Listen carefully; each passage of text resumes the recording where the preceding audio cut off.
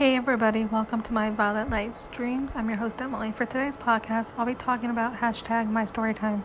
What were my favorite movies growing up as a teenager? I have quite a few movies I used to love watching as a teenager, but some of those movies I used to love watching were Click, Billy Madison, Evan Almighty, School of Rock, the Even Steven movies, Drake and Josh, iCarly, Mean Girls, A Cinderella Story, Once Upon a Time,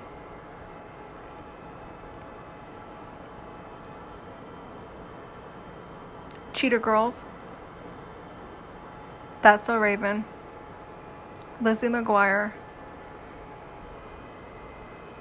Family Guy, American Dad,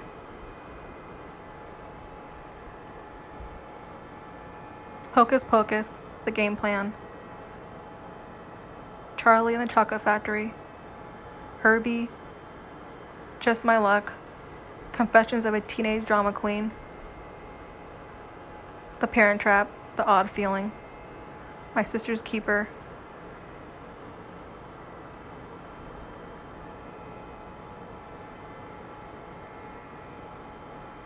The Last Song, Safe Haven, My Teacher's Pet.